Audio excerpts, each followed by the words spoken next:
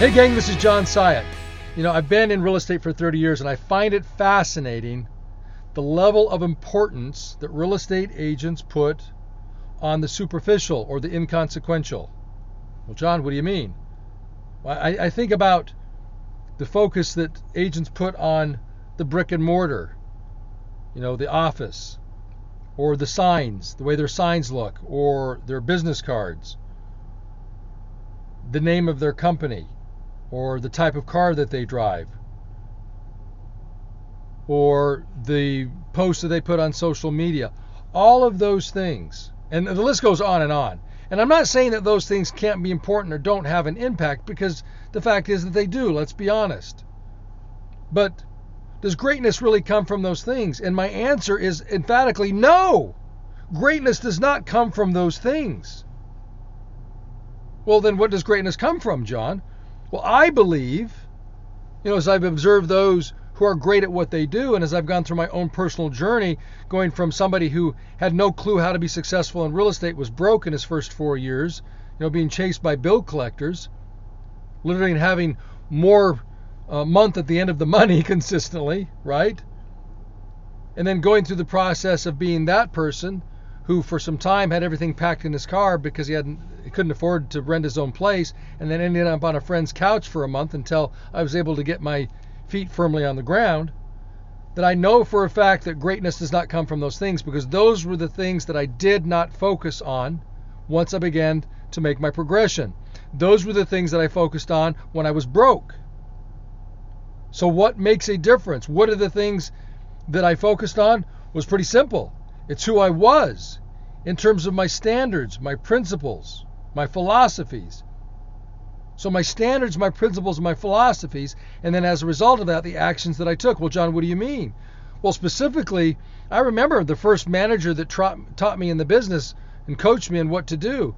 He had me focused on ads, bus bench ads, and shopping cart ads, and home magazine ads, and putting together all sorts of marketing, and then sending that out into the marketplace. 30 years ago, there was no social media.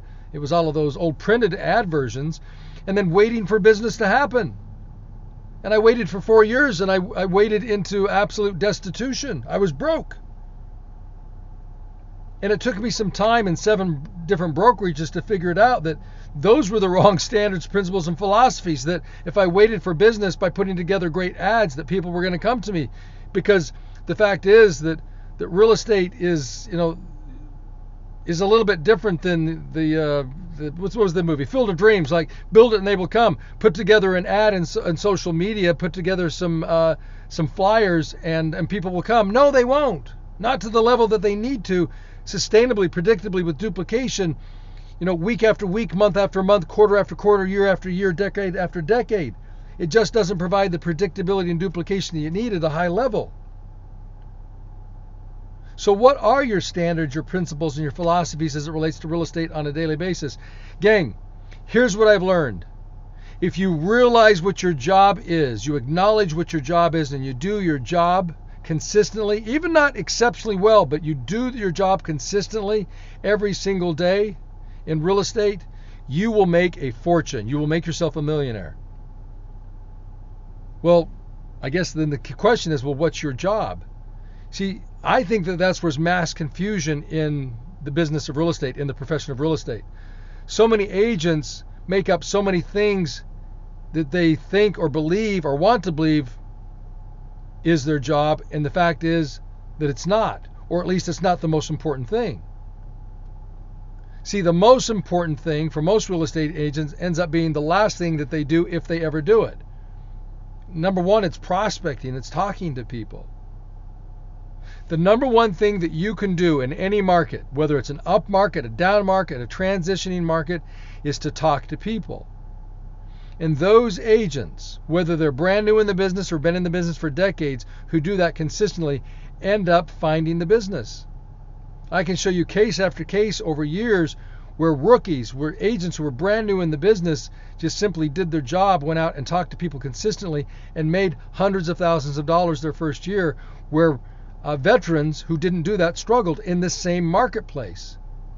It's so interesting. So I ask you, in terms of your standards, principles, and philosophies and the actions that you take, are they consistent with the success that you say that you want? Gang, look, if you recognize what your job is, this is what I'm talking about when I say standards or principles or philosophies. Recognize what your job is. Don't negotiate away or make substitutions or excuses for the fact that your number one job is to talk to people every single day. And make it the standard. Make it your philosophy. That if I didn't talk to anybody today, I didn't do my job. And in the real world, if I don't do my job, I don't get paid. Man, if you had that philosophy, if you said, if I didn't call people, new people, if I didn't establish new relationships, if I didn't call people I already know and continue to build those relationships and ask the question, do you need any assistance in buying or selling real estate? Or who do you know who may have an interest in buying or selling real estate? Maybe investing in real estate, because that's the number one way you can make yourself a millionaire in the United States today.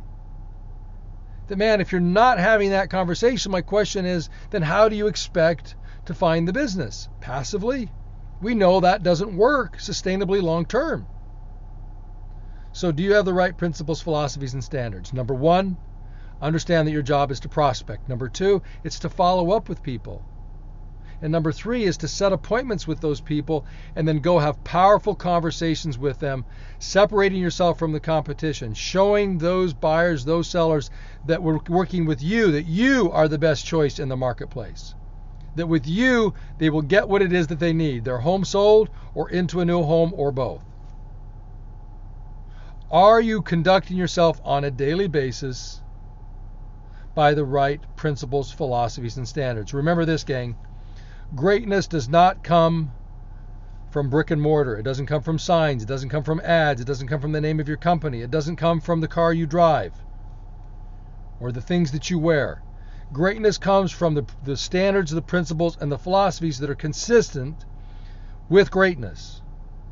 And if you will adjust your approach, your mental approach, your physical approach to standards and principles and philosophies that are consistent with that, you will live a life of greatness. You will have a business in real estate of greatness, that where you can, just like Babe Ruth, when he stood there at the plate and the pitcher threw that ball at him, before he did that, he would point out to the bleachers where he was going to hit that ball, and when that ball was thrown at him, he connected the end of that bat to that ball, and he placed it exactly where he said it was going to go. See, you have the ability to do that. There are agents in the business that, regardless of what's going on in the business, they say, this is how much business I'm going to do, and then because they have the right standards, principles, and philosophies that they live by, that they take action by, they predictably, with duplication, get those results. Give these things some thought, and as usual, I'll see you at the top.